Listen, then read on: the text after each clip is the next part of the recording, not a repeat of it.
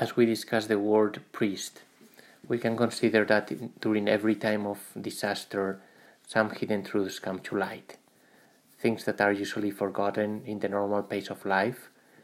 So during the pandemic, the great question for us is not just about surviving, staying healthy, but the great question is, what do we live for? This happens also to the word priest. In time of pandemics, it becomes clear what is the priest for. Today for the priest is a time of great suffering. He cannot be close to his flock, to his own, celebrating the Eucharist and also with other sacraments. So what do we learn about the priest from this virus? The coronavirus reveals the priority of our society. We do not need priests. That's what society says. In Spain and other countries in Europe, the list distributed by the police officers about who is authorized to drive does not include the priest, does not include any reference to worship, even if the decree of the government allows the liturgy with proper social distancing. But the activity of the priest is considered not essential. So when priesthood is understood as a function, something useful, then we can replace it for something else. For a psychologist, a psychiatrist, a counselor, why do we need a priest if we have psychologists? And so we forget that the priest and worship are not just useful tools, but rather they tell us why do we do useful things in life. So maybe now that the priest is deprived of his function, we can see that his mystery is not about what he does, but what he is. So who is the priest? Every person is known through his story, through his life. When someone tells you his life, his origin, where he studied, his projects, his job, we understand who he is. So the story of a priest is summarized in these words. Giving thanks, he blessed you, he took bread, he broke it and said, "Take my body." Then he took the chalice and said, "Take, drink my blood." The priest is someone who measures his life according to these words of Jesus. So the priest allows Jesus himself to be the one who tells the story of his life. The words of the consecration are words of gratitude. Thank you, he gave thanks. And are words of sacrifice, of offering. He offered himself. He broke the bread and gave it to his disciples, saying. So the story of the priest is to be configured with the fatherhood of Jesus. With these words of consecration, Jesus generated life in his disciples. So every father is called to generate in his child great desires. The priest wants to generate in the flock, in the people God has given him, the desire for a greater life, eternal life, life in God. That starts already here. So by embracing the story of Jesus, the words of the consecration, the priest can communicate this life to every faithful. In this sense, the priest can be inside the life of every faithful. It's not a useful tool to give me the body of Christ, to forgive my sins, but the priest belongs to the Christian mystery.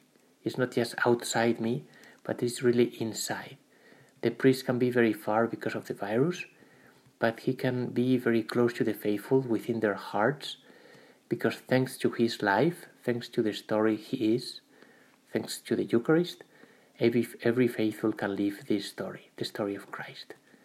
So we can all understand these words of Jesus, "This is my body," thanks to the priest. And the spouses can love one another as Christ loves them, thanks to the priest. And parents can give to their children the life of Christ, and the sick can suffer within the body of Christ, thanks to the priest.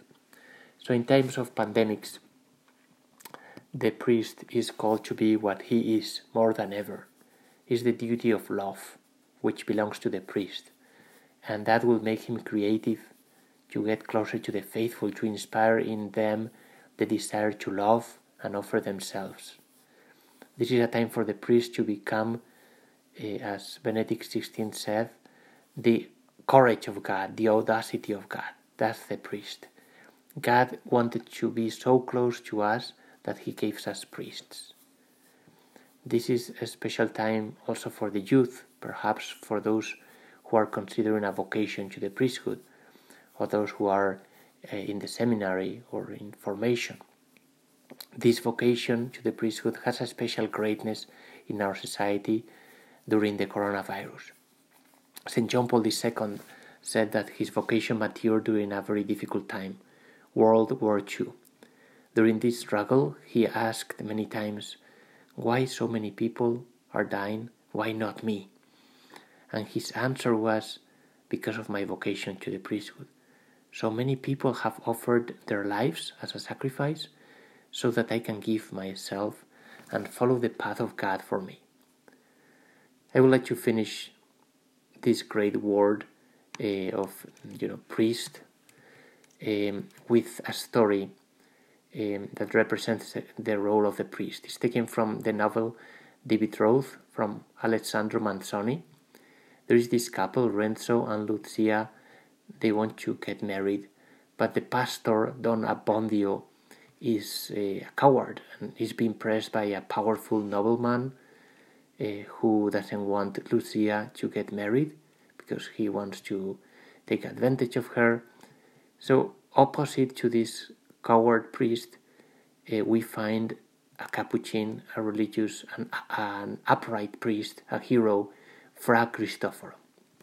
And in the book, Fra Cristoforo tells his conversion and vocation. He says that when he was a young man, he killed a man after an argument, and he was anguished. He wanted to be forgiven by the family of this man. So when the family forgave him, it was like a conversion. But Fra Cristoforo requested like a sign, a reminder of that forgiveness from the family. The family gave him a piece of bread, and Fra Cristoforo called it the bread of forgiveness. And during his whole life, he carried this piece of bread in a little box, a chest, as a reminder of his vocation, forgiveness. Then when Renzo and Lucia finally are getting married, Fra Cristoforo tells them his story and gives them the box with this piece of bread. And he tells them, now I give it to you, keep it, show it to your children. They will come to a sad world, in sad times, in the midst of proud and provocative people. Tell them to always forgive, always, everything. I tell you this story because it is a beautiful sign of who a priest is. The bread represents the Eucharist. The priest receives this bread from his experience of mercy, the mercy of God. He's a child of God. He keeps this bread. He watches over this bread, and he gives it to the spouses, to the families, to the sick, to those who are working, studying, so that they may live their conjugal love from this bread, the body of Christ given up for us.